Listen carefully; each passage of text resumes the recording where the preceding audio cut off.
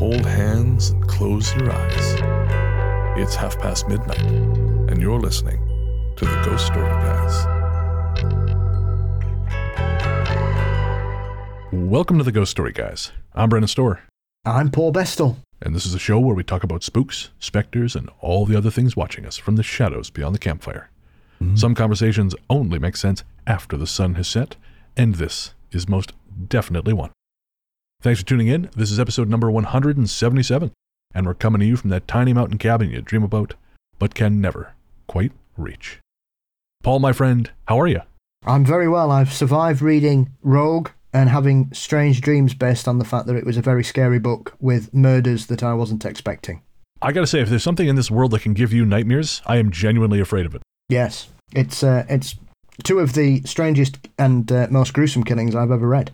Really? I've never read where a Bigfoot rips off so they bleed to death before, but there you have it. Wow. Okay, well, spoiler for Luke Phillips' Rogue. Jesus Christ. I don't know if I'm going to read it now. Oh, we'll see. boy. Yeah, boy is right, mystery guest. But yes, other than that, I'm just thankful I'm avoiding the rise of the animals in Canada. Yeah, things are getting rough over here. I coped with them this morning by accidentally taking my pre-workout at the same time as my microdose, and I just floated around the gym for the better part of an hour. I was a pretty terrifying figure, both I think to myself and everyone else. It can only be a matter of time before the Sasquatch rise, as well as the kangaroos and llamas. Well, I mean, speaking of dangerous Canadian animals, we do have a guest on the show. Oh, yeah. Yes. You know him as the host of Dark Poutine, Canada's #1 true crime show. I don't care if that doesn't statistically shake out. It is #1, and fuck the other guys. I'm pretty sure it's #1. That's wrong. I don't care. And also co-host of the Supernatural Circumstances podcast. He is Mike Brown. That is me. Mike, it is. Welcome to the Ghost Story Guys. Thank you. Woo! I'm excited. I'm talking about kangaroos. Oh, yeah. And escaping from the Oshawa Fun Farm and then punching a cop in the face after it's been on the run for 4 days. I mean, you know. Look. Which leads me to believe that it was not having much fun in that farm. Yeah. Fun farms. Who are they really fun for? Definitely not the animals that live there. They can't be. Oh, look, it's another child come to pet me. Fantastic. I can't wait till This one's for Harambe. Boom. Oh, no. Everything did start going downhill after that, didn't it? 1,000%. That is the marker where things started to go for a dump. I mean, Jesus did say we wouldn't recognize him when he returned. Well, that's true. That's true. Oh, no. Harambe died for our sins. Perhaps. Yes, I did meet Snowflake. Who's Snowflake? See, he knows all these weird animals that we don't know. Who's Snowflake? Snowflake was the albino gorilla that lived in Barcelona Zoo. Oh. Beautiful. And just met him, and then he passed away about a year later. It's gorgeous. Never seen a baby gorilla in a nappy before, but that's what they do in the gorilla creche at Barcelona Zoo as well, which I thought was adorable. These little cute gorillas, and they've all got nappies on, Pampers. I, for one, am glad you specified you met him at the zoo, because if you told me you just met him in the bar, I'd be like, sure, no, that's a thing that Paul could do. I once went to Bridlington and went outside for a cigarette, and somebody had a pet raccoon on a beer table eating peanuts, so anything's possible. Well, Mike is here to help us tell spooky stories, and on this episode, we are going to be telling stories from parking lots. And that is because I myself have recently been spending more time than I would like in parking lots. I've started... Paul. There's a term for that in this country. Is it peering up at windows? Is that what you're doing? I don't think that's what Paul's thinking about. Oh. Are you there on your own? Well, until they come to the public washroom, and then anyways. All right, George Michael. That's what I was going to say that. So no, I'm not doing whatever it is Paul is referring to. We'll save that. No, I am delivering food again. I'm picking up some shifts, doing a little moonlighting, make some extra cash, and I found myself just in the parking lot of the local Ring-A-Wing the other night. Ring-A-Wing. Thinking, what? Jesus, there better be some. What's that? Ring-A-Wing. Yeah, that's a local Pick up wing the phone chain. and ring for a wing. Yeah, I get it. Don't mispronounce that then. It's okay. No one talks to you because you're a driver. You're less than human. Right. You're a tool. You were just a conduit. Yes. More or less. Yeah, I am a funnel for chicken wings. I am a chicken wing. Oh, shoot. We've got a number of interesting stories lined up for this show. Stories that take place in parking lots, but run the range of paranormal experience, from phantom flames to doppelgangers, which are always terrifying, and all kinds of other cool stuff. So we're looking forward to getting into that. But of course, before we do, we have to thank our patrons. This one's for the patrons. Patrons, you're the blue cheese dip to our buffalo wings, which is to say that without you, this whole experience would be incomplete. And of course, we'd like to thank all our patrons, but we would especially like to thank our latest patrons. They are Brenda Joy, Julia Cat Martin, Tim L, and AC Cowart. Guys, thank you so much for your generous support of the show. We cannot tell you how much we appreciate it. Everyone who listens to Ghost Story Guys, you help make us who we are, but this show would not exist without our patrons and Apple Podcast subscribers. So thank you. If you want to join the team, head to patreon.com/ghoststoryguys or sign up to GSG Premium via Apple Podcasts. We'll wait till the end of the show to tell you about all the cool stuff you get, but we will say, patrons and Apple Podcast subscribers get an ad-free feed. Who doesn't want that? Ads suck. Again, head to patreon.com/ghoststoryguys or sign up to GSG Premium via Apple Podcasts.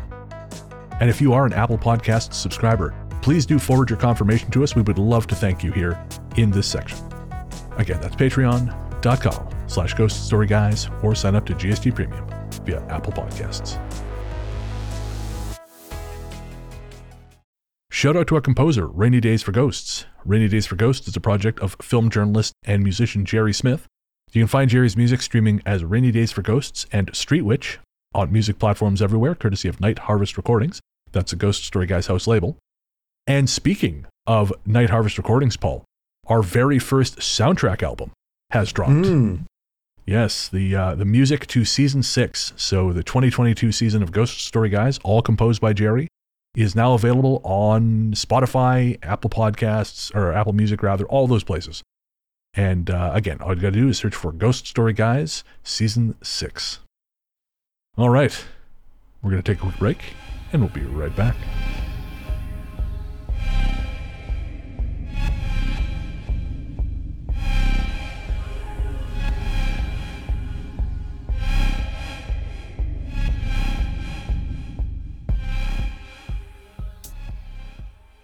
Scream.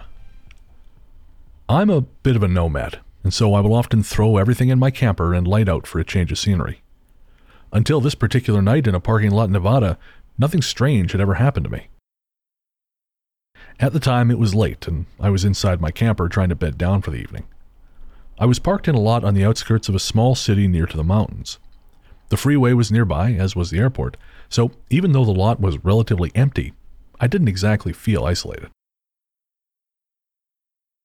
About an hour after tucking in, I heard what sounded like a terrible feminine scream. These reverberating, disembodied noises. At first, I figured that while it was a little unnerving, it was probably some animal being amplified or altered by road noise and acoustics. It stopped soon enough, but I was intrigued and tried setting up my phone to record. Unfortunately, the microphone wasn't able to pick up anything. This makes me think I was just dreaming for what happened next, but I remember being pretty alert and able to move, wiggle my feet, and so on. Maybe 30 minutes later, I heard the sounds again, but they went on for much longer, a half hour or more. I began to wonder if they were coming from the trailer next to me. I stayed put. Then I heard the sounds, still at a distance, start coming from around my door, and now I was freaked out. I kept trying to convince myself it was some sort of wild cat, even though the strange acoustics didn't really make sense. And then it spoke. I heard it say what sounded like my name and a string of really specific insults directed at some of my deepest anxieties. Sometimes the sounds would pause, and when they did, all of my hair would stand up in a wave like it never has before. This went on a few more times until I eventually decided to not let the sounds and insults bother me. Soon, the noises stopped for the rest of the night. I was still on edge and couldn't sleep much. Once the first light of dawn began to creep over the mountains, I gave up and moved on, catching a couple hours in a truck stop parking lot a few dozen miles away. To this day, I wonder if this was just a case of a bad dream or sleep paralysis, but what was strange is I remember shifting around a little and moving my feet. I was also listening pretty intently. Maybe it was my imagination, but I don't think so. And still not the most horrible thing that's ever happened in a truck stop parking lot, but it's up there. Right. Oh my, well, it's still pretty creepy. Holy smokes. I've heard some strange things in parking lots. I've slept in parking lots when I was traveling across the country. It was only 2 nights, essentially. I slept in like a rest stop parking lot. And you hear strange things in strange places, but I never heard anything saying my name and talking about how fat I am or any of that kind of stuff. Yeah, right? I like, thanks, disembodied voices. I can give myself enough shit. I don't need the help. Yeah, right? Actually, I will say, though, I think that that's something that would not work on me. Because while I will sabotage myself from now until the end of time, other people cannot do it for me. So, like, unless it's someone I really care about, your opinion is just irrelevant to me. But, you know, if it was my voice, maybe like, man, you're not really very good at your job, are you? Oh, shit. You know, that might get inside my head. Well, that is inside my head, so. Yeah, mine too. Mine too. Yeah. Bit of imposter syndrome. But yeah, never an external voice like that. That is really scary. I kind of thought at first, I was thinking maybe like a wild animal, you know, like, because there's, what is it? Not a fox, but something like that. When it screams, it sounds like a woman screaming. Cats. Mm-hmm. Cats can do that. If you've ever been woken up by a cat at 3 a.m. in the morning, that's good. I mean, foxes screaming. We hear them round here all the time. My goodness. Maybe it's foxes I'm thinking of. They are terrifying. You can hear them for ages. So either when they're mating or when they're sort of playing, they make tons of racket. Owls do as well. Owls can screech like a banshee. I used to live next door to an oil refinery in Burnaby, British Columbia, and so at night we would hear there were coyotes that lived on the property over there, and one would start yipping, and before you knew it, there was this howling cacophony of coyotes, and you did not get any sleep once the coyotes were doing whatever they were doing. It was so eerie to hear. You never knew when it was going to happen, but it was always at an inopportune time. It's kind of crazy to think that you can have populations of animals like that in an urban place like Burnaby. Yeah. We always forget that these things are a little more, I guess, in keeping with our theme of you know, dangerous Canadian animals. Yeah, you just forget that these things can actually just be out there. You know, it's yeah, who's encroaching on whose territory, really? Yeah. I was reading that Toronto is having a real problem with raccoons. They've more or less given up. Japan is struggling with bears right now. Like, there are urban areas in Japan where bears are wandering in to different places and having bears attack human beings who confront them or surprise them or something like that. So on the Japanese news, somebody sent me an article of the Japanese news doing a how to prevent bear attacks with one of the reporters dressed as a bear with just a bear hat, like a mask on, you know, pretending to be the bear, and the other reporter showing this is what you should do kind of thing if you're ever attacked by a bear. And now, if this was an 80s movie or an 80s comedy, that guy would then be humped by a bear. Right. Actually, right. Definitely. What movie does that happen in, Paul? It was a movie you told me about. It's a gorilla. Oh, that's Trading Places. That's it. Right. Yeah. Mm-hmm. The guy gets locked in the cage with the amorous gorilla. That's the one. It was a different time. Yeah. But they use robot wolves in Japan to they used to keep the wolves and the bears away from certain areas, but obviously they're not working. Right. Yeah. Maybe the bears are onto the robotics. I don't know. Or maybe they can actually smell that it's not real. There could be that. I mean, it seemed that people were more scared of them than the wildlife, because they do look like some kind of robotic hellhound. Well, I was going to say that's because animals are immune from existential dread. So, I mean, like, oh, that's just another human piece of garbage. Whereas we look at that and go, well, I'm looking forward to when the cops are using that to chase me down. Right. Perhaps they just need to start dressing as the kappa, and that should frighten the bear away. I'm missing something completely here. A kappa's like a Japanese folkloric water monster that's a bit of a trickster, but also very vicious. Oh, okay. Strangely seen as one of the main bad guys in the absolutely batshit crazy Yakuza Apocalypse. Aha! I still got to watch that. That's the one where the guy has the frog mask and is fighting with a samurai sword? Yes. On his little tricycle. Okay, I've not seen the tricycle part. I've only seen the bits of the final showdown at the end. That's how he appears. He just rides in. There's like a big Yakuza vampire zombie battle, and then this man in a frog suit turns up riding a tricycle, gets off and just starts kung fuing everybody. It's 2 hours, 20 minutes of absolute madness. That sounds like my kind of film. Yeah, I've been meaning to watch this for years. Yeah. I remember I cut together the trailer for that frog movie we did for Movie Nightish. I used clips from Yakuza Apocalypse, but I never actually got around to watching the whole thing. Yes, the Ray Milland Frogs film where everything attacks them apart from frogs in the last scene. Yeah, the frogs just sort of turn up after everyone's already done the job. Yeah, that is such a bizarre movie. Like, why even call them frogs? I don't understand it. Because just such my cousin Jerry's got a whole truckload of frogs. You want to use them for something? Strangely enough, I stumbled into 10 minutes of Food of the Gods again the other day and just laughed as giant rats seem to take an incredibly long time to eat people. Well, I don't know how you keep stumbling across this film. This is not how television works in North America. We have episodes of Gilmore Girls, and I think maybe they keep showing like Ice Pirates, and that's it. Cellar Dwellers on again tomorrow. I've never seen that film for 30 years, and now it'll be twice in 3 months. Magnificent son of a bitch. You brought up Ice Pirates, and I met Robert Urich when I used to do security at a high-end hotel here in Vancouver. I met all kinds of people, but Robert Urich was a guest before he passed away. But he was telling me that he was off to Italy after filming the movie that he was doing to take a cooking course from some famous chef. I can't remember the guy's name. But that was one of his hobbies. I used to just chat all these guys up just for fun. Like Christopher Walken came out one time. He was going to go for a run. And he was wearing, a black sweatshirt, but he was wearing just regular slacks that were too short for him and loafers and a hat. And I said, "Oh, Mr. Walken, where are you off to?" I'm going for a run. And I said, "Well, what's with the hat? It's a disguise." No notes. Yep. Leave.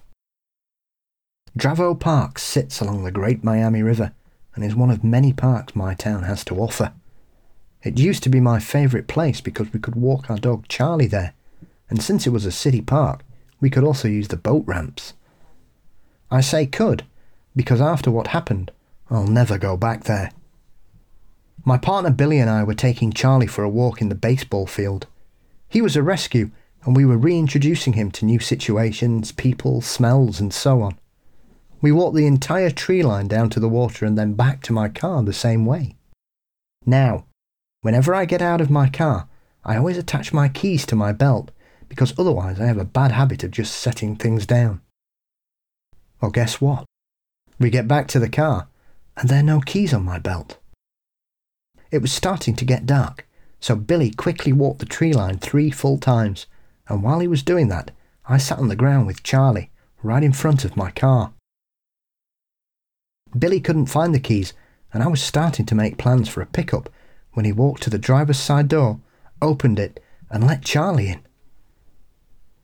I stood up to see what the hell was going on, just in time to see Billy put the car key out of the door lock. Just the car key. Charlie began to growl and bark. As for Billy, he looked baffled and I was equally confused. Where the hell had the rest of the keys gone? Just then, I felt as if someone had walked up right behind me and I heard a voice whisper in my ear. It said one word. Leave. I looked behind me, and even though I knew no one would be there, and of course there wasn't, we left immediately. I mean, that seems like the way to go. Leaving? Yeah. Yep. I feel no compelling reason to stick around. Go. Again, Go now. I have another security story to tell you regarding this particular story. I worked at Vancouver Hospital as a security guard, and I was being trained there. And the nurses' residence was this 11-story abandoned building. Other than a few offices on the main floor, it was an abandoned building that essentially stood on the campus for years and years. While I was being trained, the security supervisor told me that when he entered this one particular room one evening, he opened the door and he felt something blow into his ear, as though, there was someone standing on his shoulder and just blew into his ear. And he turned and there's nothing there. But he said, so ever since then, whenever the route is up for grabs, he always assigns it to someone else and never to himself, because he was just terrified to go in there alone. So he was essentially telling me, Mike, this is your route now. And and I had some interesting experiences on various floors of that particular place. Like, for example, one night I go up to the library in the very top floor and all these dusty old books, no one ever used it, and turned the lights on, looked around the place, and on the way out, you always turn the lights off and lock the door. That's the chain of events that always happens. So the second time I'm through the route, as the elevator doors open to the top floor, the lights are on in the library. Oh, no. I'm the only one on the entire campus with the keys to get into that particular library. So how on earth are the lights on? So I have to go into this library all by my lonesome, my little shaky little self, and walk through this library looking to see if anybody is in there. It was so terrifying. Hello, hello. Oh, man. So, yeah, the nurses' res had notorious haunted things around it. And it wasn't anybody saying leave, but it was, people said they felt things in there, like always somebody beside them or behind them. Interesting. I mean, do you know much about the history of the building in terms of like any? I mean, we don't like to connect death to these things because it doesn't necessarily there's not necessarily a one-to-one correlation. But I'm kind of curious to know if there is any like intense history there. No, it was just a residence for nurses who were attending the nursing school at Vancouver Hospital, because it's a teaching school. So, or it used to be. I think now UBC is the teaching school here on this coast, but I'm not entirely sure. I don't know, so don't quote me on that. But the nurses' res was just no longer used, and perhaps there were some horrible things that happened there that nobody really ever talked about. Interesting, man. So how long were you working security?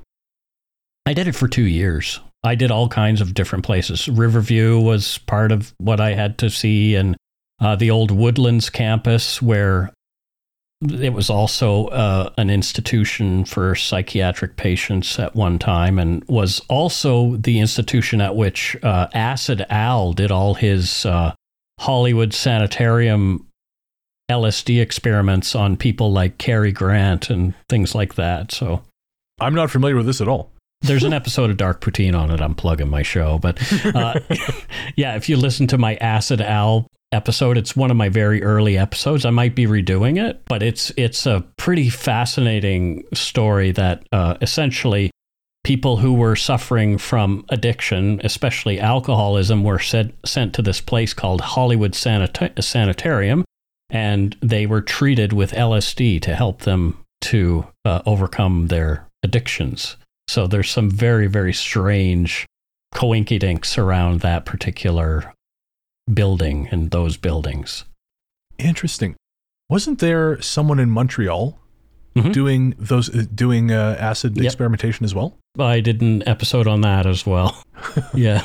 And there's also the Saskatchewan prairies also had some involvement in that. And these also have tangentially and directly involvement in MK Ultra. So it's really, really fascinating that Right. MK Ultra experiments were essentially done on Canadian soil. I think that's how I read about it, because I read there was a book called The Devil's Chessboard about the life of Alan Dulles. Mm-hmm. And I seem to recall them talking about MK Ultra in regard to Montreal, because I think I was living in Montreal at the time, so it was kind of a trip to hear that this had gone on, a few blocks away from my apartment. Yeah, it's really fascinating. There's a lot of crazy connections to MK Ultra in Canada and that kind of thing.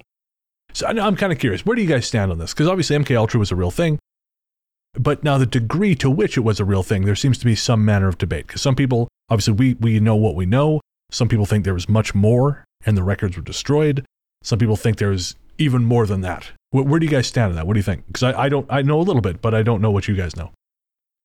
I mean, we know what we've been told, right? Like, it's that whole idea that, we're never told the entire truth. But I don't want to fall down that conspiracy rabbit hole and think, oh no, we're still being fed something and, lied to. And I mean, we are. If you watch the news or ever watch an ad, you're being lied to every time you watch those things or listen to that. But I don't know. I really don't know, like, how involved they were. Look at Errol Morris's miniseries on Netflix, Wormwood. Oh, yeah. It was a real look at that, and you're not really sure, did the man who was involved in those experiments, did he die by suicide, or was he flung from the window? Was he defenestrated by some dark people in bad hats from that era? Yeah, was that Frank Olson? I believe so. Yes. Yeah. Yeah, I'm with Paul on this one. Yeah, he was murdered. Yeah, I believe so as well. I don't think, even if he did the deed himself, it was a matter of convincing him that was probably the best chain of events to follow. Yes. I mean, obviously the fact that he suffered severe head trauma that wasn't connected to the fall, I think, suggests that. And also the other person that was in the room woke up to find him missing and didn't hear him leap out of it. I mean, because he allegedly leapt through the full window, didn't he? And that didn't wake you up? Yeah. I've had some deep sleeps in my time, but that's pushing it. Yes. Yeah. So, as with anything, I think, as Mike says there, you've got to be careful, and especially as with anything, you only have to compare it to some of the myths built up about the Philadelphia experiment, that you'll always get a lot of people who come forward saying, oh yes, I was part of this program and we were searching for aliens on Mars, or we were looking for Brezhnev's hideout in Russia and such like. And a lot of these people that come forward don't really seem to know any more than what's easily sourceable. But as with anything, the American government has a very interesting history in regards to certain things that it will tantalise the public with by going, well, yeah, actually we did do that. Yeah. I know we said we didn't for decades, but we did. And by doing that, they just hope people stop asking questions. So I think they've admitted they did it, but I still don't think we know the full picture of exactly how much work went into it, because they clearly spent a lot of money on it. Because redacted and redacted did redacted with redacted. Yeah. Precisely. I think that's, as you're saying, that's kind of the danger, right? Because conspiracies happen all the time. But I think it's hard not to let ourselves slide into that, well, if X is true, then Y and Z must also be true. I was thinking about this with, for example, all these conspiracy theories around COVID. I want to be careful because I know algorithms will snap this shit up and I don't need a copy, I don't need a strike. But this idea that it was like lab made in a lab. I've had people tell me this. And I know there was some investigation done to determine if that was the case. But the thing is, even if it was the result of experimentation with whatever, okay, then what? But to so many people, that means X, Y, and Z. If X is true, then Y and Z have to also be true. And then it gets into all this crazy shit. And there were conspiracies around this stuff, right? There was government mismanagement. There was all kinds of people who tried to kind of hush up how bad it was so they could keep the wheels of commerce going. But because one thing is true does not mean that this was an Illuminati plot to reduce the population. But it's so hard. And you kind of end up in that situation where you're sort of agreeing with people you really don't like, Right. And then you have the Flu Trucks clan on the other side who, are just essentially it didn't happen at all, and we didn't need to shut down. Yeah. So yeah, it's fascinating. Yeah, it's really hard because you have to say like, well, this one thing might be true. These other things are not. We're at such an all or nothing point in the world, or at least in North America. There's no room for nuance anymore. Like, we don't want to sort of go down that road a little too far right now. We were joking about my own personal heritage before we came on, and it's a scary time for people like myself who you don't want to give an opinion on anything right now because, like, am I going to fall on the wrong side of history because I've been uneducated about something? Oh yeah, I mean the entire situation. Well, anything currently happening in the world, we try and stay out of on the show just because we're not equipped. Killing innocent people is bad. That's where I stand. But as for the nuance of that situation, that is beyond the scope of this show and this podcaster, if I'm honest. Thank goodness. Thank goodness. Me too. Definitely. But how about Christopher Walken in jogging pants? Oh, he was such a nice man, though. He was really, really nice. Yeah. I also met Henry Winkler. Oh, cool. At that particular place, and his first words to me were began with an F and ended with a K, and okay. It was essentially he couldn't figure out how the maglock worked with the card. And so I had to go and help him in, and he just looked at me, and that was the first word he ever said to me. And it was like, well, I guess he's actually not really the Fonz in real life, because that wouldn't have been a problem for the Fonz. Hey. Yeah, exactly. He would have just bonked it, and it would have opened for him. I bet if you had said anything about the Fonz to him in that moment, he would have jumped inside you and blown you from the inside out like Shang Tsung. Exploded you. Just ripped your heart out like Mola Ram. I did not, and he gave me a tip later on, so for helping him up to his That tip room. was for not bringing up the goddamn Fonz. That's what that was for. Well, I bought the Artist's Way with the tip that Henry Winkler gave me, so the book The Artist's Way, which I've never finished. But The Flame. A few months ago, my boyfriend and I were working Uber Eats together around midnight. Orders started to dry up, so we pulled into the parking lot of an empty suburban Jack-in-the-Box to wait for the end of our shift. This suburb is on the edge of a forest, so we were parked probably 15 feet from the tree line, from which we could see a little walking trail leading into the woods. That's where I think it came from. We both saw a huge, flickering flame, probably 3 feet tall, only a few inches wide, like a tall, giant candle flame, floating directly in front of some of the trees. It was just about 3 feet over the dirt from where the parking lot ends and the trail begins. It was clearly a flame, flickering and burning, but it did not look like anything in particular was on fire. It was just floating in front of some trees. It disappeared really quickly, probably 30 seconds after it first appeared. We were spooked for a few minutes until I worked up the courage to walk over to where the flame had been. I could see pretty clearly, as the trees were sparse up until maybe 30 feet into the woods. There was no one there, no ash, nothing that had been on fire. Absolutely nothing. Stepping away from the story for a sec, we were talking in the break about Whitley Strieber and communion. And I was saying that I think that what Whitley is describing sounds to me like consciousness experiences, which is to say, this idea that certain abduction experiences are in fact happening to you on a psychic level. They're not necessarily your body being taken.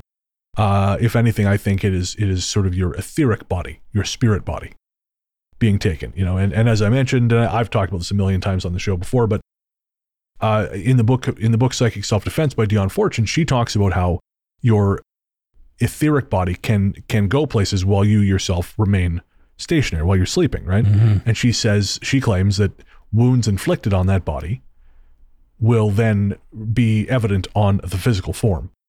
And you actually found that really upsetting, Mike.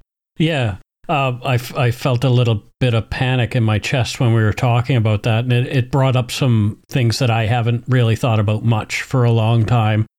When I was a kid, I used to, as I was falling asleep, I used to feel these sort of like electrical shocks throughout my entire body, but they would be sort of centered in my head somewhere. and it would be just like, it felt like like a buzzing or a really sharp electrical shock. It wasn't entirely unpleasant, but it was unexpected whenever it happened. And it was usually just as I was at that place right before I drifted into sleep. But I could feel essentially that if I wasn't careful, I would leave and go somewhere, if that makes any sense. Oh, fascinating. Yeah, so I've studied a little bit of like Robert Monroe's experiences with astral travel and things like that, and have recently been doing some experiments personally with lucid dreaming. So, and I have been successful on at least 2 occasions and had some really, really fascinating things. But that whole idea that we can be psychically injured and have that manifest on our body somewhere, it resonates with me in a big way, and I'm not entirely sure why. I've got some strange anxiety that I'm not entirely sure what it's about or what it's connected to. I'm a little terrified to go have a look because I've been reading like John E. Mack's book, Abduction, and things like that. Like, I'm not saying that particular thing has happened to me, but people have suggested that I should go try some hypnotic regression and that kind of stuff. I'm not sure how much credence I give any of that stuff, but there is definitely something not right with me when it comes to these kind of things. And so when this topic comes up, I start to feel very, very uncomfortable, but it's not uncomfortable to the point where I don't want to investigate it. Like, I'm sick of feeling it so much that now it's like, you know what? I felt I've avoided this enough for one lifetime. Maybe it's time for me to really dive in and figure out what it is that's going on. What am I so afraid of? I know I grew up fearing death, so. I mean, sometimes I think it takes identifying that fear and like the origin of it to be able to dispel it. Because I had this thing when I was younger. If I heard metal crashing sound, I would start to panic that it was the end of the world, which sounds nuts. But I finally, a therapist actually made a connection for me. And that was that when I was a kid, I was in 2 separate car wrecks with my dad. And one of which was his fault and one which wasn't. But the therapist said to me, they said, well, I mean, that seems significant, does it not? Like, you know, this is, you were being protected. You were safe. You were with someone who was supposed to be looking after you. And all of a sudden, because the first one was his fault because he wasn't paying attention. And the whole world changed. And the second time it happened, I was with my sister, you know, and I that time I remember we got hit from the side and I just remember spinning around. Oh, wow. And I was covered in glass. And it was just very, very fast. But it wasn't until we kind of dove into that. I mean, I hesitate to say the word trauma because I feel like it's kind of overused now, but it was kind of took diving into that memory to identify the trigger. And I think you kind of have to do that sometimes, which it's not easy, but I think it's important work. There's a really great book called The Body Keeps the Score that I read recently that talks about that. And if trauma is not a word that you want to use that you think is overused, I kind of don't. Like, I think that maybe that's a good way to identify it. Maybe the weight of that word in social media and that kind of thing at this time in history is a little strange, but that is really, I think, what it is. Like, there is something that my body is holding on to that it doesn't want to let go of, that always manifests itself physically in the way I think, feel, and act, which is interesting. But what I found has helped me get to the point where I can identify it and see it for what it is, which is just a feeling, even though it's an awful feeling, is meditation. I meditate 20 minutes every day, sit still, listen to my breathing. And I have found that has gotten me to a place where, oh, okay, so I can sit with that feeling in a way that I've never been able to before. Whereas, you know, I mean, like I say, I'm very sort of candid about it. I've had problems with alcohol and drugs in my life, and that was how I used to solve that problem, solve that awful feeling, was to run away from it with those things. And now it's a matter of like, oh, okay, I'm feeling this thing. What behavior, rather than indulge in an addictive behavior, let's have a look at this, let's investigate it and maybe feel it and move through it. I don't know if I'm ever going to figure out what exactly it is, what that core thing is. And, maybe I don't need to know, but perhaps the feeling of it and feeling through it is the healthiest thing. I don't know. I mean, I think it's always the more valuable thing and the better thing to do is to feel a feeling as opposed to trying not to. I don't even know if you cannot feel something. I think if you're having that emotion, because I think sometimes we try to rationalize these things, right? And even myself, like I'm an angry person. So sometimes I'll have anger about shit. I got no reason to be angry about this. This is stupid. Why am I upset about this? But I think you have to kind of let it come and then let it go. Right. I've never been good at that in my whole life. Feelings are not something that I enjoyed at all as a kid. So when I found, booze at 14, I was just like, oh, finally I have a solution to this thing called life, But I had to give it up when I was 23 because my solution had essentially boomeranged on me and was killing me. So, I was jaundiced and I should have been doing anatomy presentations at university because I knew exactly where my liver was because it was sticking out and it hurt. Oh my God. Oh yeah, I was in bad shape. I was in really bad shape. There was a lot more than booze going on, but it was not a good time. I was on the way out in one way or the other. So yeah, I gave it up when I was 23 and here I am 31 years later and still trying to recover.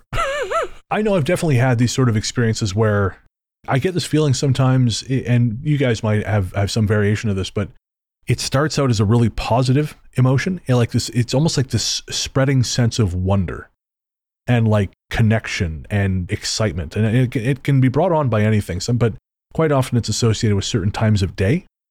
So like, I remember one time I was at a friend's house and I think she was living in Coquitlam at the time, and the sun was setting and it was just perfect. It was just, I don't know, there's something about the moment. I just felt like connected to everything.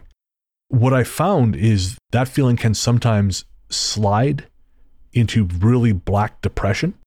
And it's interesting. It's like being on a glass tabletop and the tabletop is shifting.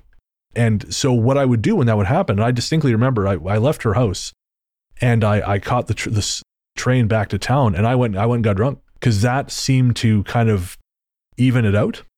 It's kind of interesting how we resort to those things, right? We sort of like, well, this won't fix it. This won't help explain why I have this feeling. All I know is I will stop feeling it. Right. Right.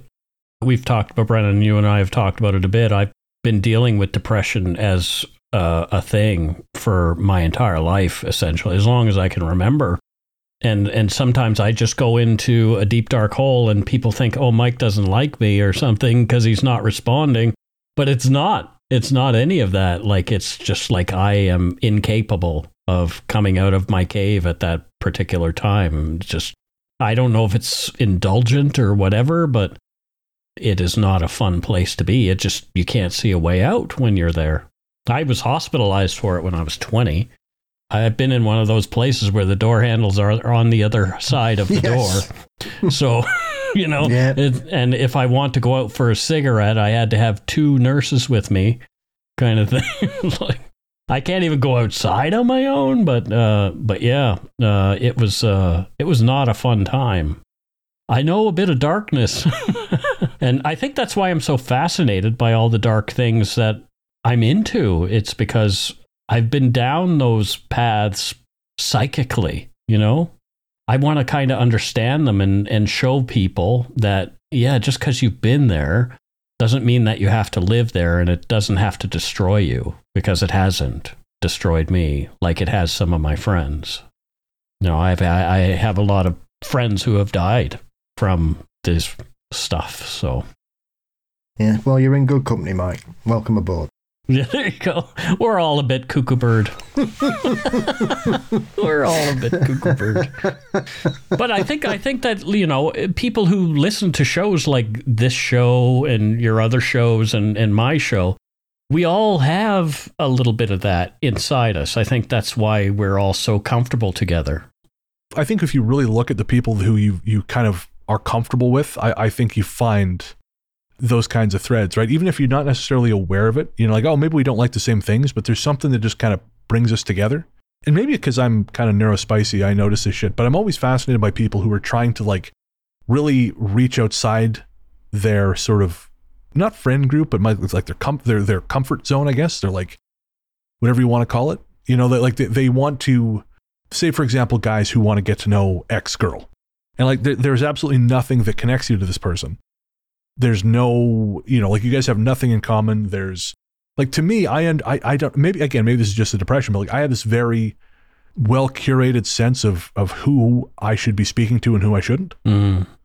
Like I might look across a room at someone and be like, oh, that person looks like an interesting person. Like I somehow I know that I don't have anything to say to them or they to me.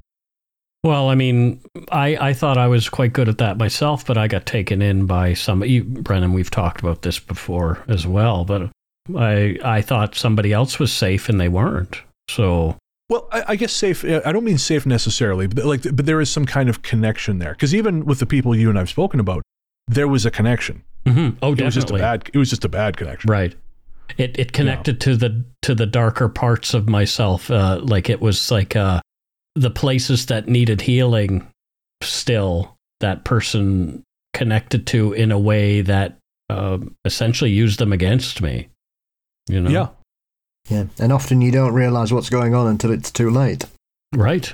Yeah, or you're so far down the road with them where, everything is so intertwined. And yes, I've had that happen numerous times in my life. And just these past few years, I feel like I'm exorcising that demon in a way like I never have before. And it's not like those other people have a lot less to play, a lot less of a part to play in it than I actually play.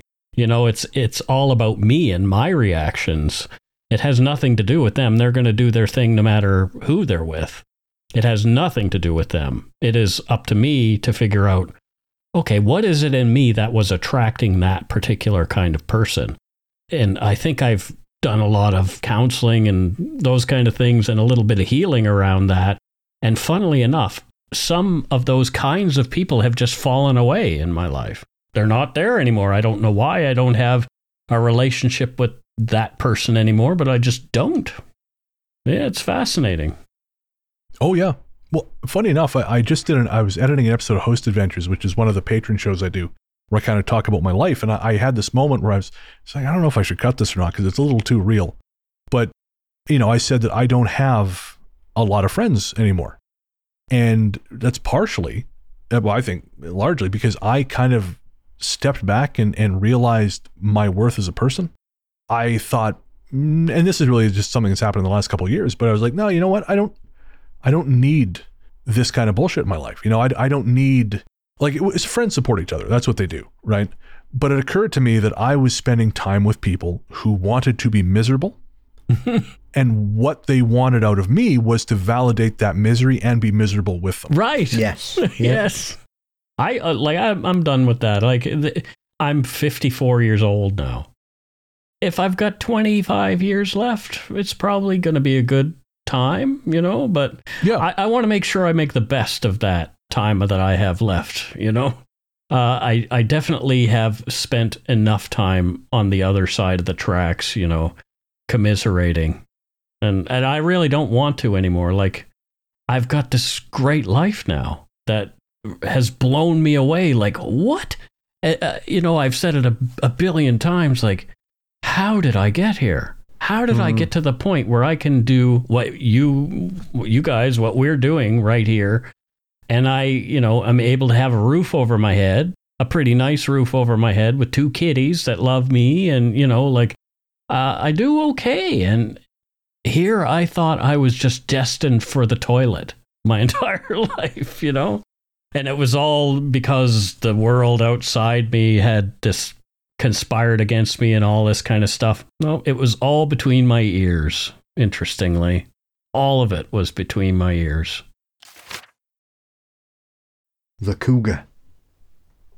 So last night, my partner was woken abruptly by the feeling of being watched. During a later discussion, he told me that it was around 5 a.m. when he'd woken up and felt drawn to go look out of our office window, which is a room over from our bedroom. For context, We live in a 2-bedroom apartment which is on the ground level. He pulled apart the blinds and looked out towards the parking lot, and he saw what he describes as a medium-sized black mass about the size of a Labrador. And in fact, I thought it might have been a black lab sitting in the parking lot. But it was the fact that it remained stationary for over 15 minutes that was worrisome, to say the least. The top part of it would move occasionally in unnatural yet organic movements that could have been perceived as a head turning this way and that. But it had an undulating aspect to the way it moved, if that makes any sense. After 15 minutes of gazing out at this black mass, he finally came back to our bedroom, at which time I woke up unnerved and asked him what the matter was. He had a worried look on his face, so I was already concerned, but then he told me, "Can you come and look at something for me? Just come look." I was thinking maybe something was wrong in our apartment, so I quickly got up and stumbled to the office with him, asking him what was wrong the whole way. He asked me to pull apart the blinds and look out towards the parking lot. Just look straight ahead, and then asked me if I'd seen that black thing next to the snowbank. Sleep deprived and without my glasses on, I squinted and looked straight past the black mass towards the distance before finally asking, "Oh, that big black thing right between the cars." There were 2 vehicles parked right in front of our office window, and this mass was positioned smack dab between them in the distance. By all means, it was directly positioned to face our office window. I probably spent another 3 seconds looking at it before I felt uneasy enough to push the blinds back to where they once were, and tell my partner we should try to go back to bed and just ignore it. But in all honesty, it wasn't because I thought it was nothing. It was mostly because I'd had goosebumps everywhere after just a few seconds of looking at this mass, and the small voice in the back of my head that said, "Do not get your glasses. You don't want to see this thing in HD." That was enough to make me want to get the hell away from the window. About half an hour after the incident, I thought I saw a cat run past my legs and into our bedroom. The thing that tipped me off about the fact that it wasn't our cat was that it was the same tan yellow colour as a cougar, and also that my fiancé was holding our cat for comfort out in the living room while he tried to de-escalate his nerves. I didn't think that the 2 incidents were related in any way until the nightmares began. As for the nightmares, for 3 nights after the incident I had relentless night terrors. They got so bad that I tried to avoid going to sleep, and started feeling scared to look outside after nightfall. I also started waking up in a cold sweat at 5 a.m. On the 3rd night of having nightmares, I dreamt of a half cougar, half man creature crawling out from under my side of the bed and snarling at me. It had the jowls, teeth and tongue of a cat, but the rest of the body was a very muscular man. When it screamed at me, it sounded like what I can only describe as a mix between a cougar cry and the sounds Mama made in that movie. The sound was jarring enough that I woke up out of a dead sleep and refused to go back down. Not till the sun started to come up did I feel safe in closing my eyes again. That one really interested me. But one of the biggest things is that this is not the first time we've heard stories of half-human, half-animal nightmare creatures, both in dreams and in waking life. And I don't know, something about that fascinates me. And I think, I've talked about this before. This goes back to an old nightmare of mine when I was a kid, where I saw what was kind of like a half lion, half man. And I thought it was a dream. I still kind of assume it had to have been a dream. But then we had a listener who was awake, and they saw what they recall being half tiger, half man, sort of menacing them. And in my experience, this lion man thing also menaced me. So I don't think it ever actually wanted to hurt me, but I think in the dream, it liked scaring me. It enjoyed my fear. And so whenever this comes up, I can't help but kind of go back to that and kind of want to explore it a little bit. Have you ever heard anything like this, Mike? I've heard something like that, and I have had an experience, which is interesting. Yeah, last year, Morgan and I were invited to a property outside of Edmonton, Alberta. And so I traveled there. It was wintertime. It was around this time of year, so there was a lot of snow and that kind of stuff. And these people claimed that on their property they had what they considered, both of them were of Indigenous heritage, by the way, and they had claimed that they had seen a dog man who they named Snoopy for some reason. I'm not entirely sure why they decided to name Snoopy, the dog man Snoopy, but they did. And I don't recall us seeing anything. Like, we walked through the woods, there was a group of us, and I had my GoPro 360 Max recording everything. It was just like really interesting and fun to hear their stories and that kind of thing. But that evening, as night fell, we were there probably until around midnight that night, and walking the property outside at night you felt like something was not right. And it was just a feeling at first, and we heard like a yowl, like this person mentioned. It sounded sort of human, but not. That's when I noticed at the end of the driveway, right on the edge of the property line, which the woman who owns the property said that she had essentially done some rituals that would protect us, from anything outside the property. But I could see this black mass moving back and forth in as though it was pacing, trying to figure out a way past whatever like this invisible barrier or whatever it was. And I'm not sure if it was my eyes playing tricks on me or what, but I saw something out there that was this amorphous black shadowy shape that was just moving behind the tree line, just right inside the tree line, so I could barely see it. And like I say, I don't know if it was floaters in my eyes or something like that, but it felt like something perhaps was malevolent out there and it did not have our best interests in mind. And when we turned back toward the house, part of me didn't want to let that thing out of my sight and to let it fade away as I walked backwards, kind of things. Once I couldn't see it anymore, the feeling of fear went away. But yeah, so I've had my own experience like this. This is why, as Paul was reading this story, my eyes got really big, because holy smokes, that sounds exactly what it was. And it was about the size of a black Labrador retriever kind of thing. So I don't know. And so you said they were seeing a dog man. What was sort of the nature of what they were experiencing? Was it just, I see a dog man and that's it? Or were they interacting with this thing? They said that they had interacted with him, that the husband of the family, he didn't believe in it for a long time. It was the wife and a daughter had seen this thing multiple times around the property, until one night he decided he needed to go out for a drive, and he was going to pick something up, and he had a pickup truck. And when he went out to the pickup truck, this thing was standing with its hind legs in the bed of the truck and its front legs on the cab of the truck and staring at him. And so he said he turned on his heel and he went back into the house, and he said to his wife, this thing that you and our daughter have claimed to seen is out there standing in the back of my truck staring at me, and I don't want to go anywhere.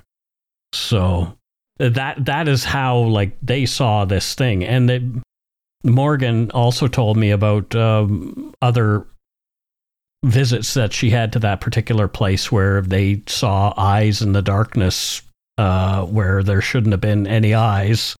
So I don't know. It's one of those things. Are people seeing what they really think that they're seeing, or are we concocting an experience in our own pumpkins? Is this something that I wanted to see? Maybe something out on that property line? Did I create something in my mind, some psychic thing in my mind that I saw something that wasn't really there?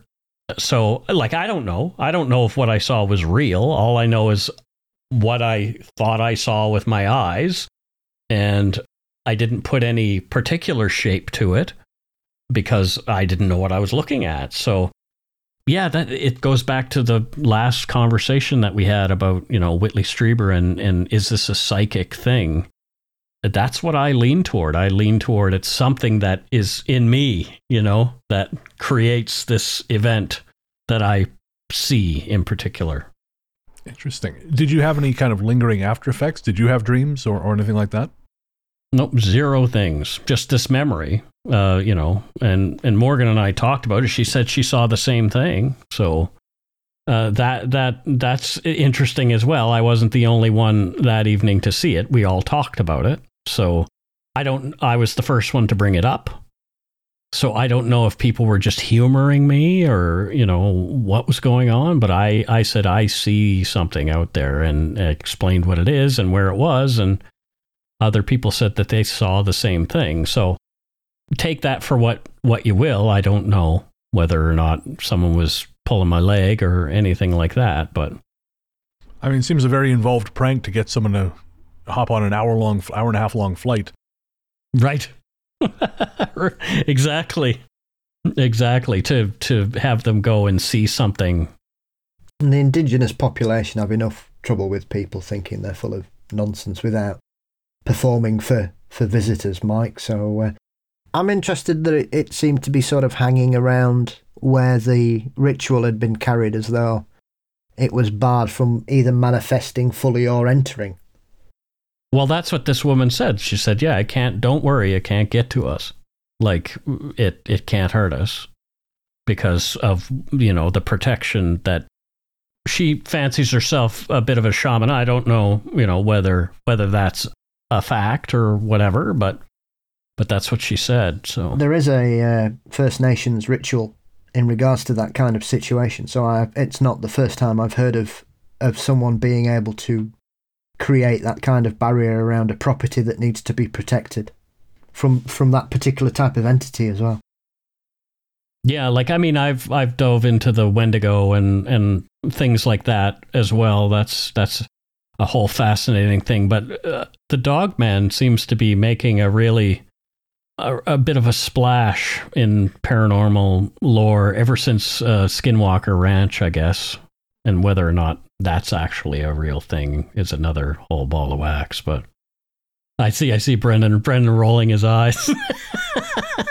Mr. Skeptic over here. Well, it's happening over here as well. A friend of mine, as I mentioned earlier, Paul Sinclair, has recently released his documentary Wolflands, which is basically about lots of people in East Yorkshire who are having encounters with some kind of bipedal wolf creature, which we know can't possibly be because it's not in the fossil record, and we haven't had wild wolves in the United Kingdom for 350, 400 years. The biggest natural predator, allegedly, officially, that's supposed to exist here is the badger. Regardless of what we think about the alien big cat phenomenon, that once again, people are seeing that.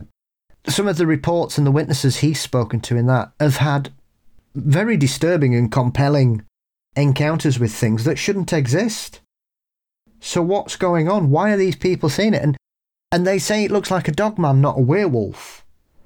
And I don't know, it's just, why is this going on? But then when you look at the story and we're talking about half man, half cat-like creatures, then obviously that refers back to the Eastern European traditions of werecats, who are sort of the overlooked member of the were family. But then you have that in Africa. They have stories of were hyenas in certain countries in Africa.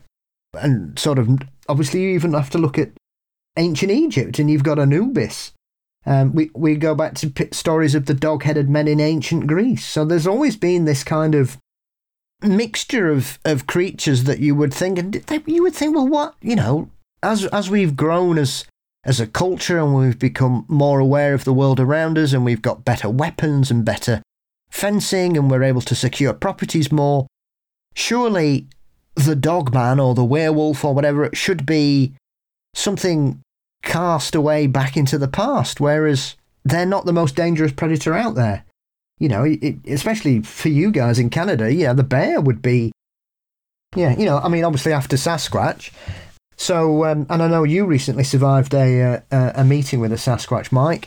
So it's very interesting for me that it's still so pervasive, and yet, why is it happening in First Nation culture? Why is it happening in American tribal law? Why does peoples in Africa have it? Why does it in East Europe? These are cultures that they didn't have a symbiotic relationship. These people haven't influenced each other, and yet they all have these stories and these traditions about such creatures. Why? It's fascinating, and this is what we're exploring all the time on Supernatural Circumstances. This is exactly what we talk about. There's so many different things that people claim to see, and it's funny how congruent they are. Mm. You know, like people who have no connection to one another will have seen things that are similar. And what is that? That Jungian idea that, you know, there is a collective consciousness that we all share, that, you know, we all have this sort of shared insanity as well, maybe shared hallucinations that we lean toward. Or is there something else that we're unable to see?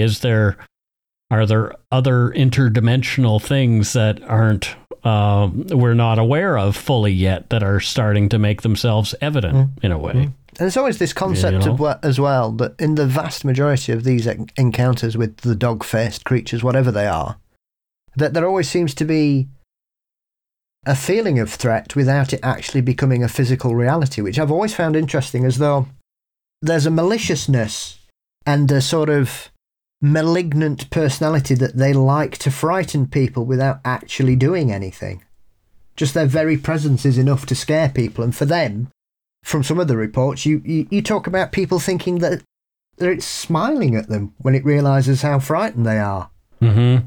So it sounds like some of the bad people I know I too. was just thinking that. But then again, we've also got the whole worldwide phenomenon of shucks, which are very different creatures, but people describe these as large dogs. They don't describe them as large wolves. The black shuck, yeah. But, I mean, I was never aware that there's a whole range of sightings in North America of shucks, which are very different to wolves or werewolves or coyotes or dogmen or whatever. I mean, Kevin Lee Nelson's done a lot of work, as I'm sure Morgan's aware, Mike. And obviously he's currently finalising his book on such things, because there's a lot of truckers that have a real belief and a folklore and a history of sightings of these malicious black dogs all over, and are often seen as a portent of bad luck or an accident awaiting. And I wasn't aware that there was any tradition of that kind of thing in North America. Yeah, I wrote about a black shuck in my book, my upcoming book, which is interesting that you would bring that up. In Caledonian Mills, Nova Scotia, part of what is considered to be a poltergeist event, a fire spook is what she ended up being called, but there was evidence of a black shuck or events that involved this black dog showing up in the home during weird events and, you know, walking through the kitchen and leaving through the open front door, and no one knew whose dog this was, kind of thing. Where did this thing come from? But strange and dark events followed. The old lady of the house died the next day after this black shuck made itself known. That's very similar. There was a case here in the UK in the northeast of England, in a little town called Hexham, where a pair of heads were discovered by a couple of schoolboys mucking about in a garden.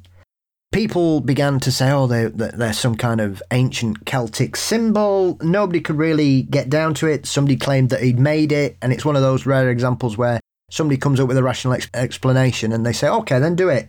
And they were crap. So they knew it wasn't him. He just wanted to interject himself into this story. But one of the strange aspects of all that was that the heads were given to an expert in Celtic symbolism and statues. And while she had the heads in her house, both her and her daughter had an encounter with a werewolf-like creature on their landing. Wow. And then the day after, she took the heads back and said, I don't want those in my house anymore. Yeah, you can keep those heads. I don't need them. Yeah. And so they're still a mystery. Nobody knows what they are. They know that I think they're made out of concrete, but they just appeared, and nobody really knows why. And it's all a bit strange. It's very strange. There's lots of other things. I think the next door neighbours to one of the lads who had him they started having poltergeist activities in their house, and people kept seeing the shadow of a large dog-like creature inside. But they described it more as a werewolf. That reminds me of a little bit of a story. I think this is something I told in the show a long time ago, but I used to know a woman, very level-headed gal, she was a very successful businesswoman. Sometimes she would have strange things happen, and on this one occasion, she had taken her kids out to this place. I think it's called Whiff and Spit. It's, I know. Oh, dear.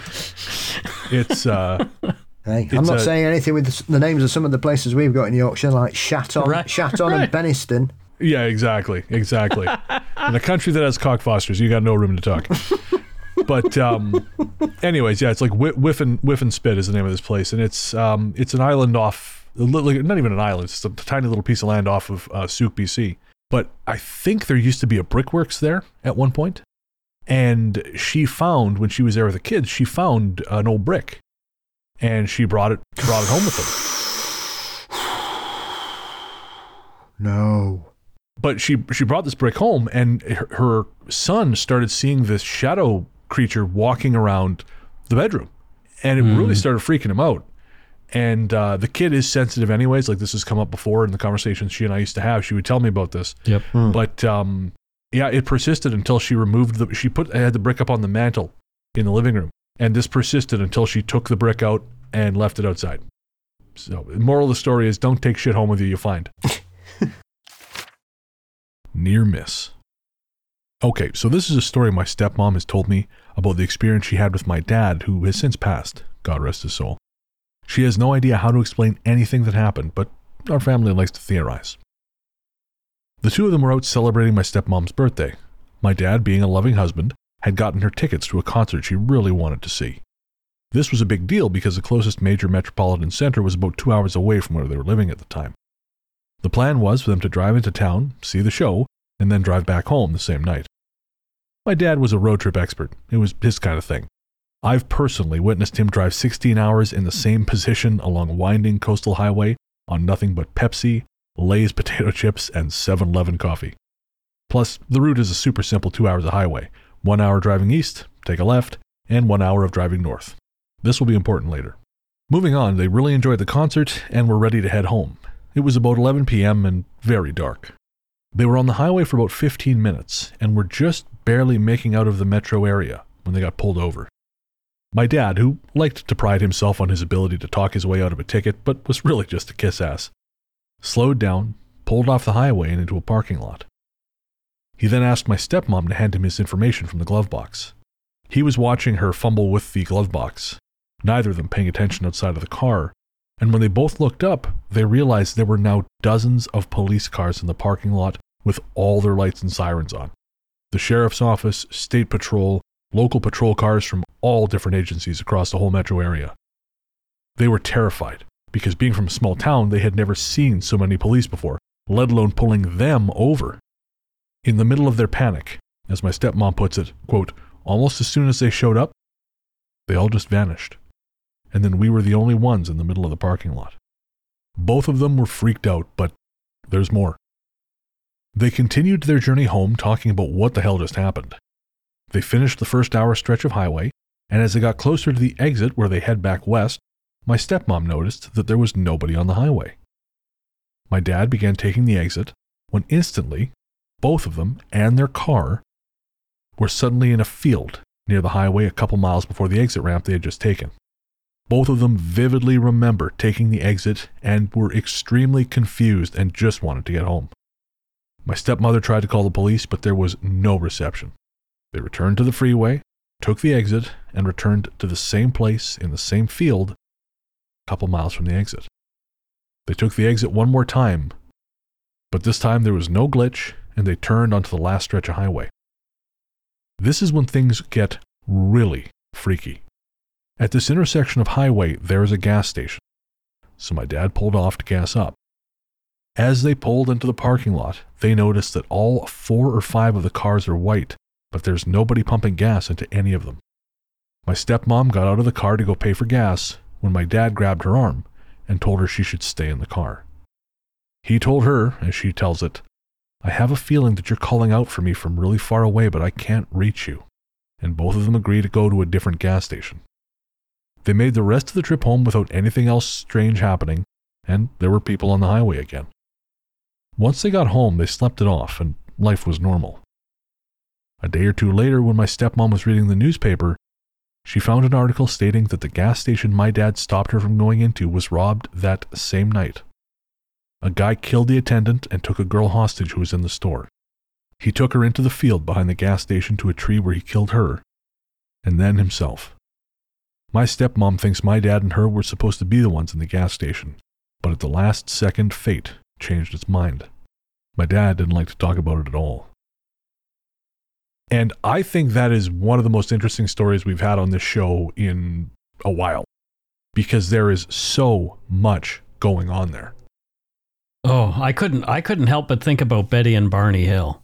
If you know anything about that, that's one of those abduction stories where there's missing time and glitches in the matrix, if you will.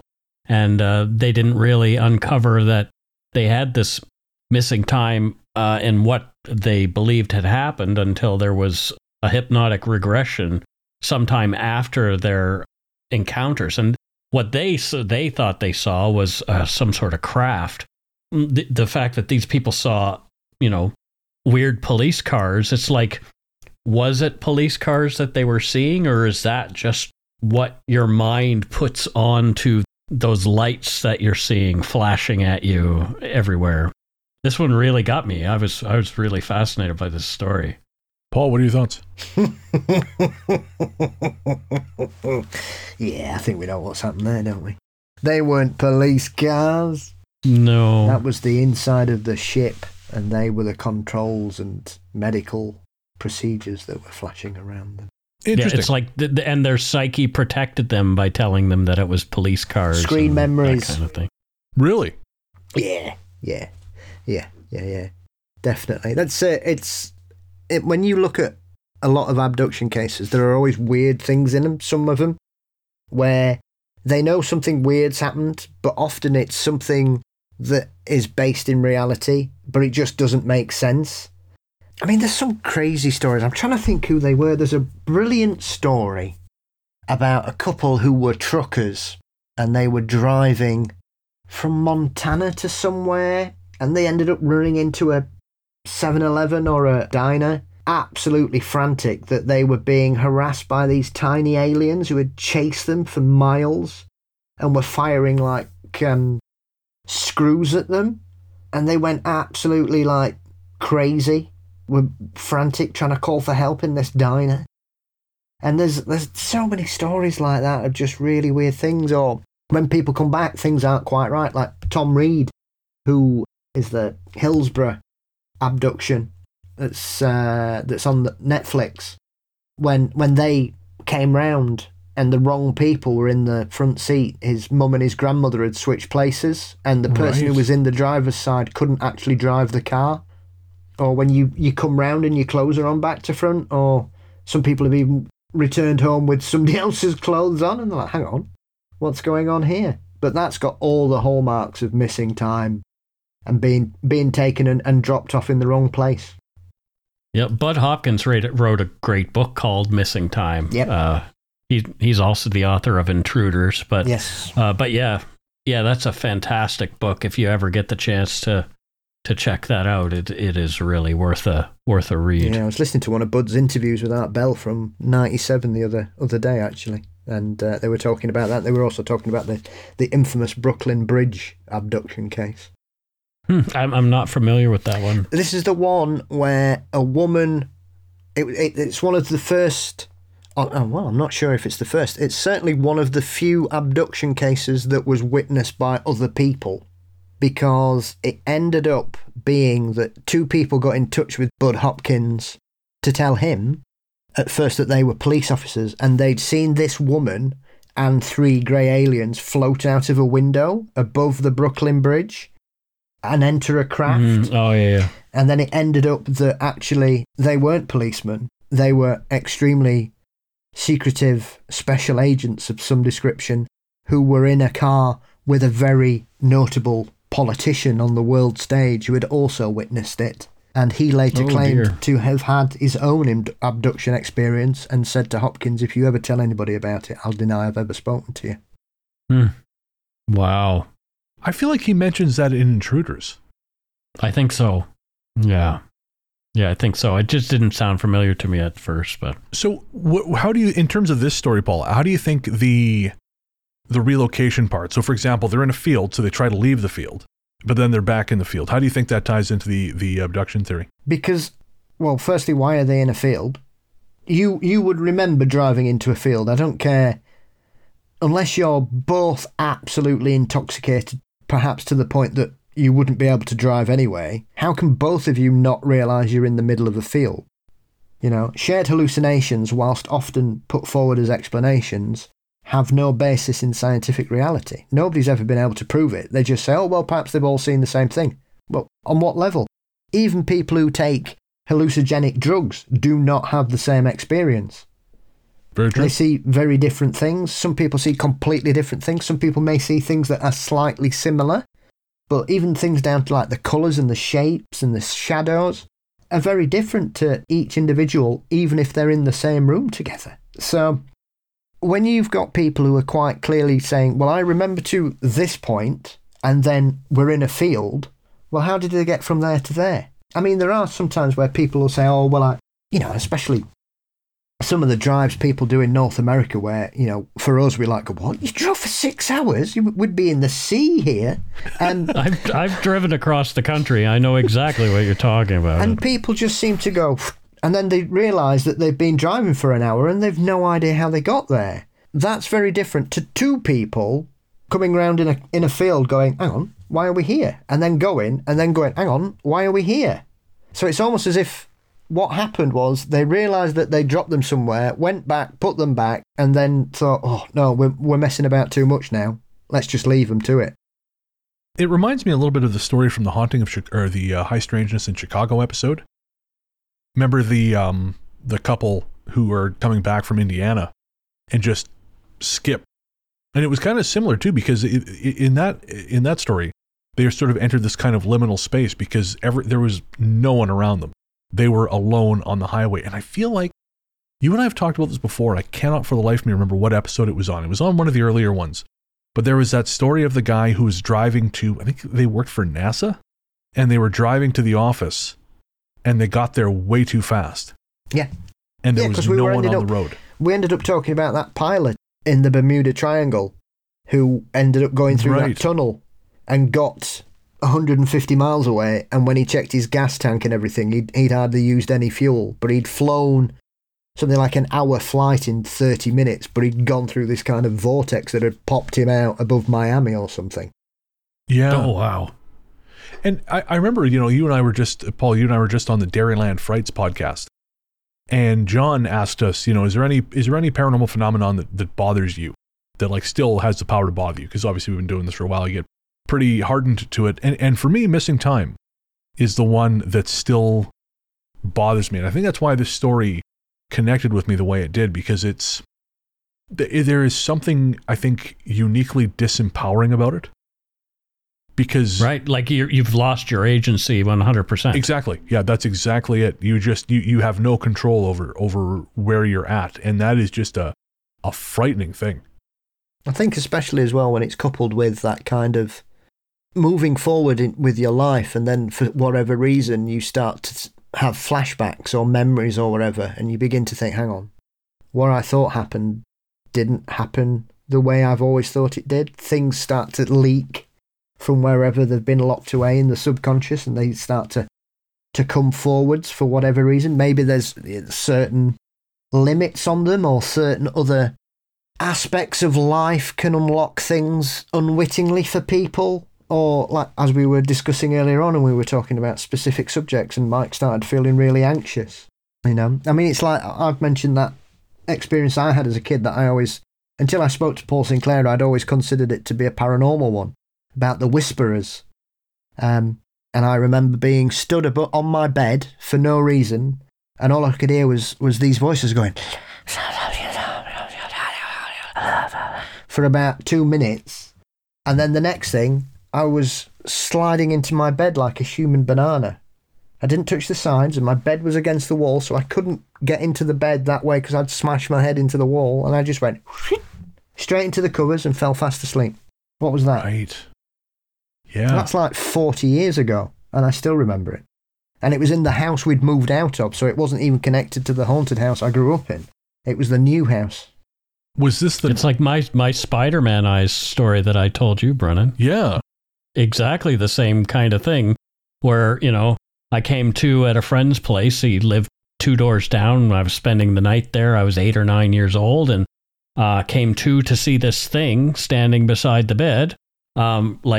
I was laying on my side, and right beside me was this thing with this strange shaped head with eyes that I thought at the time looked like Spider-Man. So I always thought in my brain I had seen Spider-Man, and it didn't freak me out. It didn't freak me out at all. Like, I felt comfortable with Spider-Man there because I guess I trusted Spider-Man. But later on, I'm talking to Morgan and other people on Supernatural Circumstances, and I start to have like this panic, like exactly that kind of thing. Yeah, like Braxy, the Flatwoods Monster, which is it's so crazy. Like, what did I see? Was I asleep and seeing something in my dream? Was I sort of in like a weird fugue state? Did I have a lucid dream when I was a kid?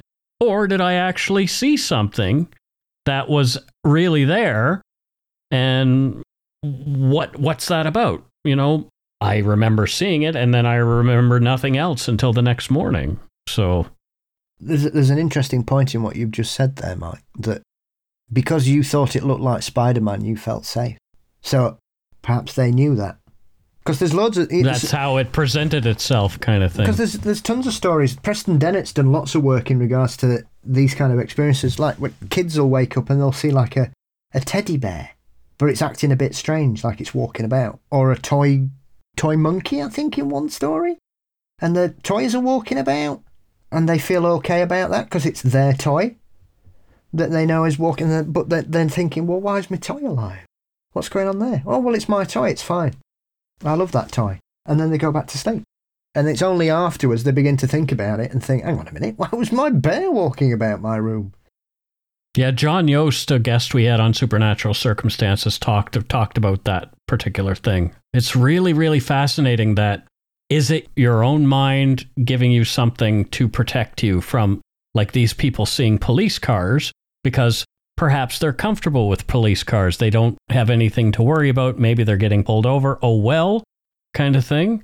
But is that what their psyche tells them to protect them from what's really going on? Or is it that thing that is coming from somewhere else that is dealing with them that projects that somehow? Yeah.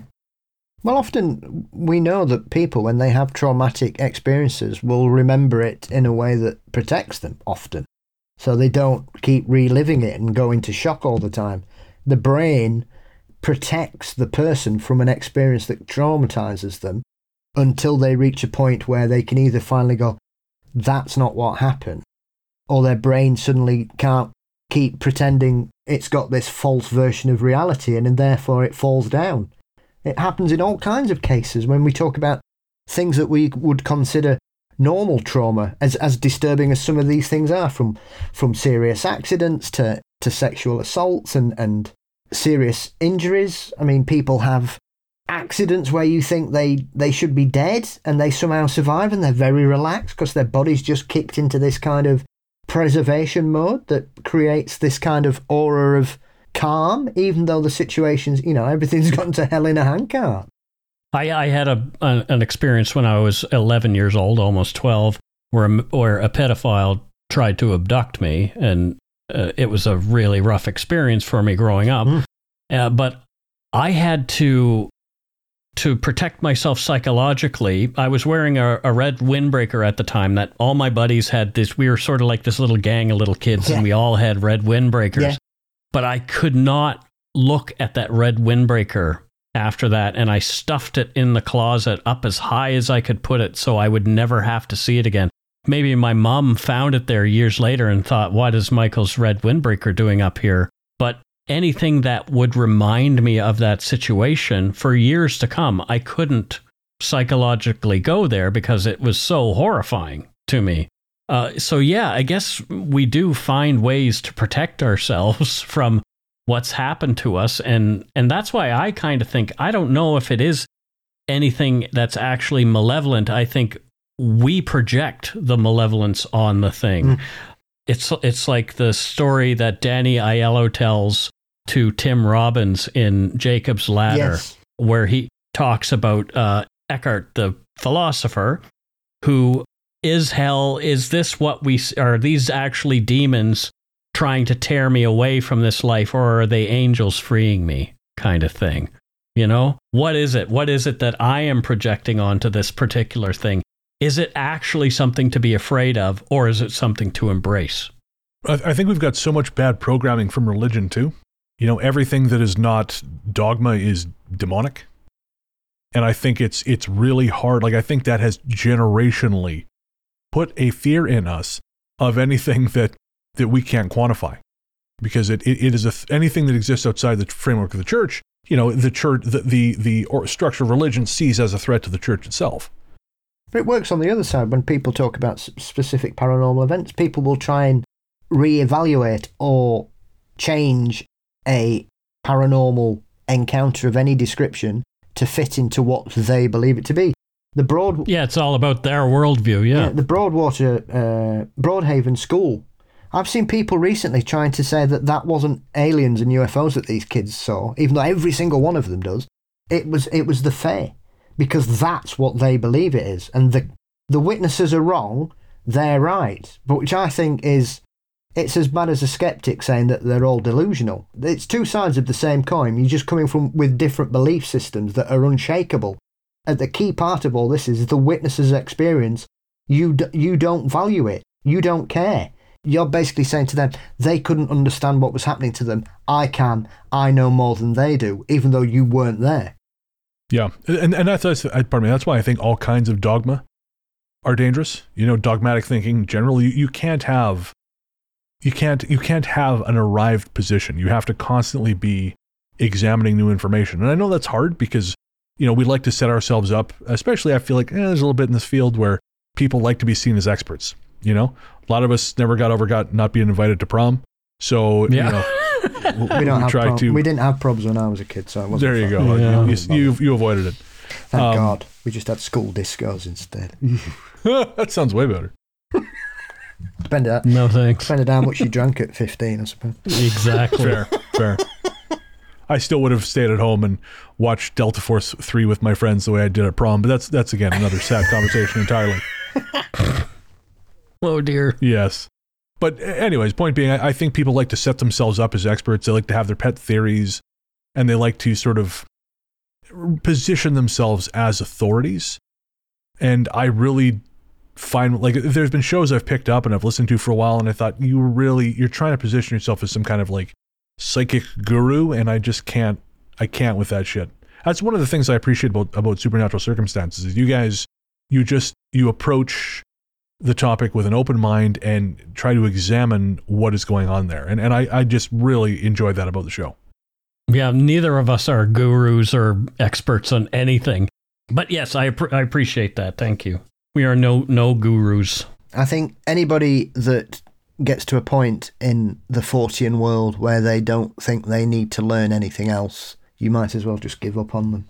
You've got to keep learning. If you stop, nobody knows everything, and nobody knows. No, you can't take that person seriously. Surely, you can know a lot about things.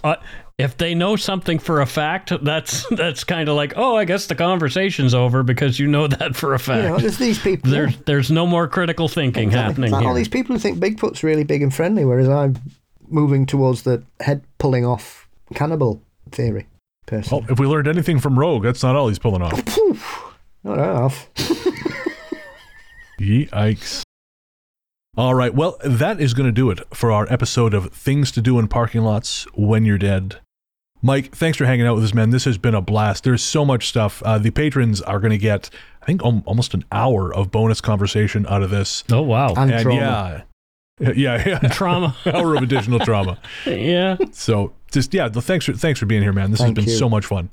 I was looking forward to it all week. Like once we talked about it, just like I was so excited for Thursday. I'm just rubbing my little mitties together, excited to have conversations with both of you guys because you've both been so kind to Morgan and I and to Dark Poutine, and I love what you both do. So keep doing it, please. Thanks, man. And on the off chance that there is one person who has recently arrived back to civilization after living in the Arctic for a number of years, listening to this show, and if they don't know who Dark Poutine or what Dark Poutine is, where can everyone find you online? They can find me at darkpoutine.com or wherever you podcast. And the same thing with Supernatural Circumstances. We are at supernaturalcircumstances.com and wherever you find podcasts. You can find us on social media. I think Supernatural Circumstances even has TikTok now. So that's one for the kids. I don't understand the TikTok, but whatever. It keeps going.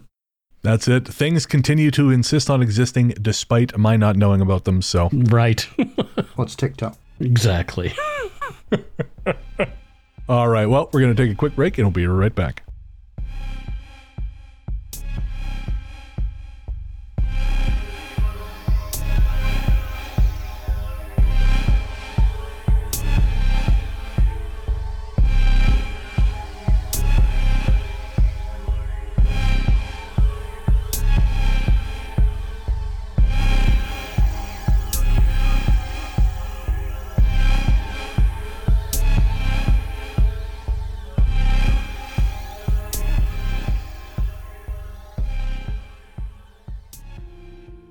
Hey there, listeners. Before you reach for that skip 15 seconds ahead button, I promise you this isn't an ad. We wanted to take a minute to talk to you about mental health. On this show, I've always tried to be as honest and open as possible about my struggles with depression and anxiety, because even though we've come a long way towards acknowledging the very real damage these things can do, there is still way too much lingering stigma about reaching out for help. And when you start to feel like there's no help, it's easy to start feeling like there's no hope. But Paul has joined me today to remind you there is always hope and there's always help. We're not going to try and talk you out of self-harming right now, because we know that's not how it works. Instead, what we wanted to do was tell you something now and hope that should things get bad, you'll remember it and make a phone call or send a text message before you make any permanent decisions. As someone who knows all too well just how important mental health can be, it's never too late to reach out. In Canada, the number to call is 133-456-4566. In the USA, the new number to call is 988. That's 988. In the UK, the number to call is 116123 or text SHOUT, that's SHOUT, to 85258. In Australia, the number to call is 131114. However bad shit seems, it will pass. And no matter what your brain might be telling you at any given moment, and believe me when I say I know this intimately, there are people who love you and people who care deeply about how you treat yourself.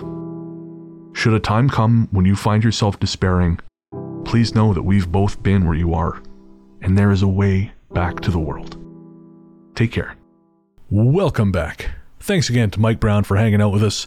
If you're not already listening to Dark Poutine, which I kind of have to imagine you already are, but if you're not, you can find Dark Poutine everywhere you get your podcasts, as well as Supernatural Circumstances, which Mike co-hosts with the wonderful and talented Morgan Knudsen.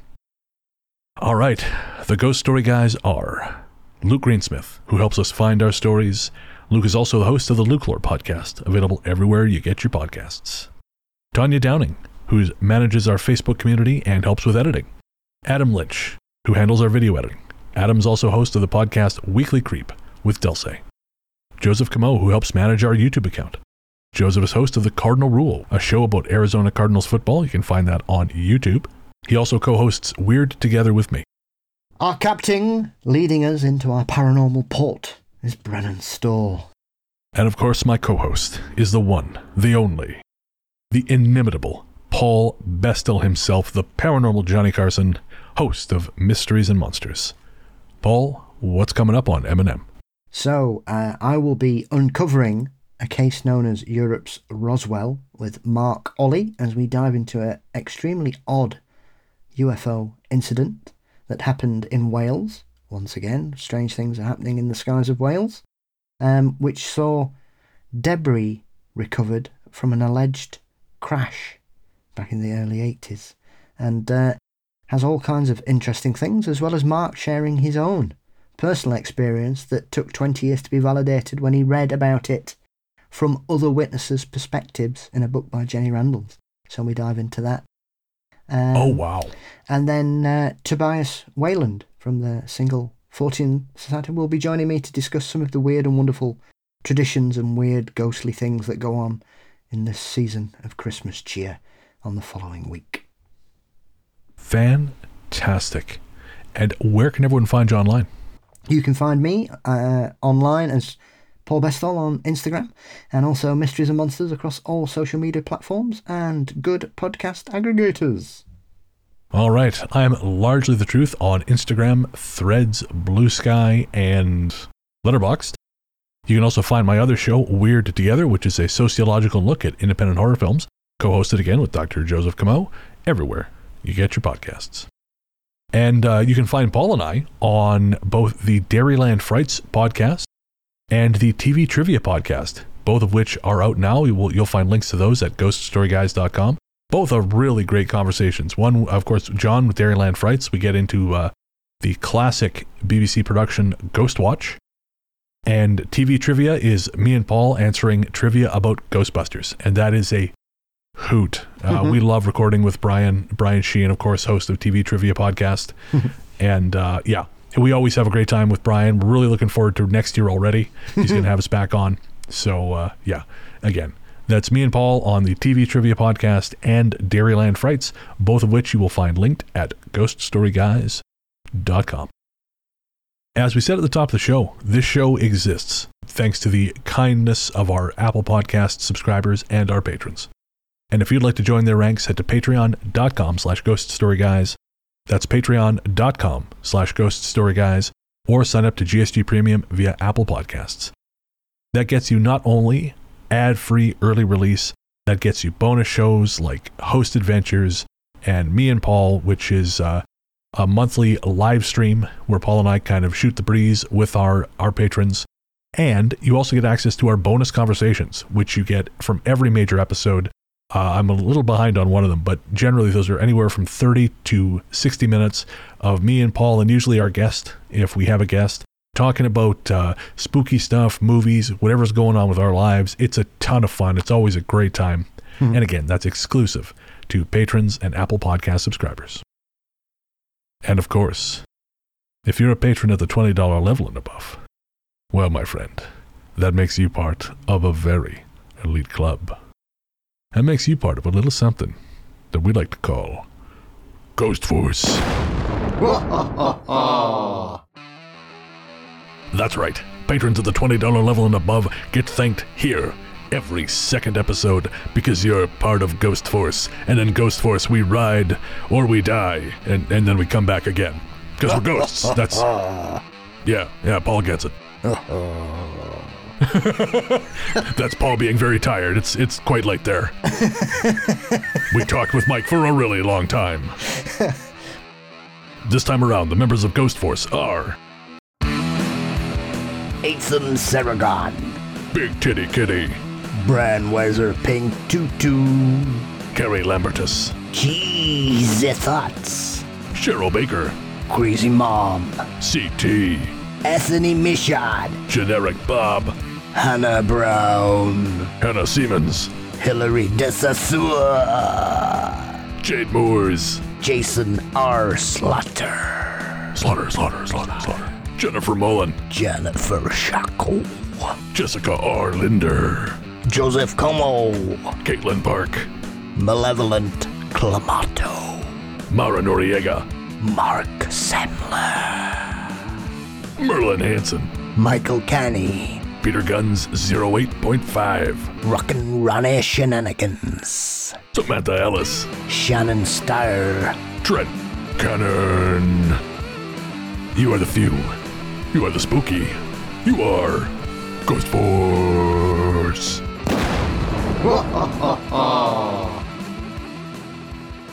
For real, guys, thank you so much. We cannot tell you how much we appreciate our members of Ghost Force. We appreciate all our patrons, but the folks in Ghost Force, you guys are crazy, and we love you for it. So thank you. And if you'd like to have your name read out in that segment every second episode, sign up for Ghost Force at patreon.com/ghoststoryguys. Do you have any other guest spots coming up?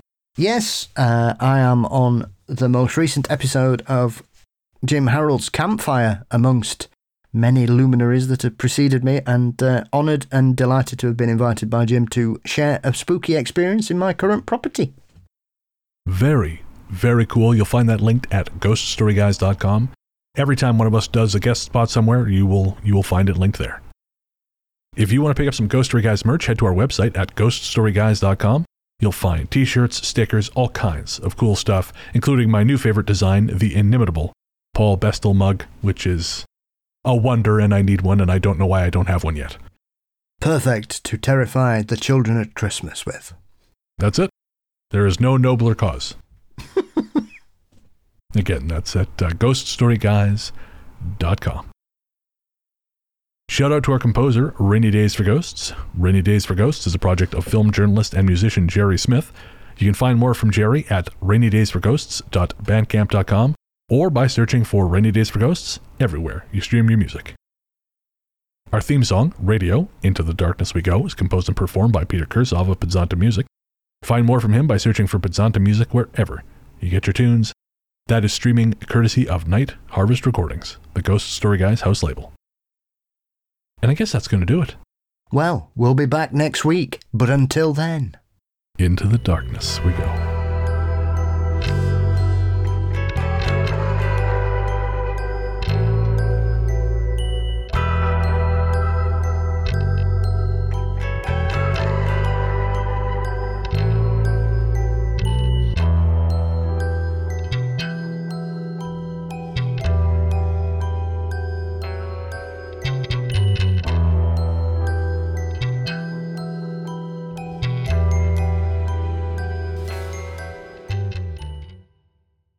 Rogers the kangaroo, who was famously filmed crushing a tin bucket with his bare paws.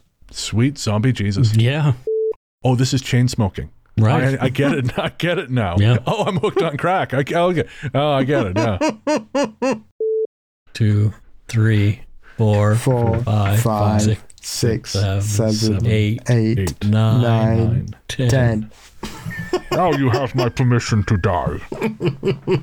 I need a drink too. All right. I'm going to go grab it. Yeah, go for it. I'll read the story. Those fuckers. I want a drink now. Anyways. I got to meet Dario Argento and realized very quickly he didn't understand a word I was saying, and that he is really, truly an Italian person who barely speaks any English. Did you say, why are you so fucked up? No. My biggest brush with fame, if you can see who that... oops, that's my grandmother. If you can see who that gentleman was, just a sec. Is that Zach Baggins? No, it is George Lucas. Oh. I was in line with George Lucas at the Starbucks in Shaw Tower in downtown Vancouver. And other people were like, oh my God, George Lucas. And so the person working at the Starbucks said, are you? And he says, yes, I am. Please don't hate me for what I've done over the last 20 years. Exactly. It's not me kicking you in the penis, it's my midichlorians. Right. Wasting Karen Allen. Yeah, that's the biggest crime of that movie. Where are my pants? Boo! It'll be the crying guys. Yeah, that's exactly it. Exactly. Yeah. Oh, the crying game sometime. Actually, I got something to show you guys. Hang on. Okay. I'm going to draw this to a close now so we can... Sorry, Tanya. All right. Jesus Christ. You're welcome. Not the first time I've heard somebody say that in my presence. Well, I'm going to have to live with that now. First a graveyard story, now this.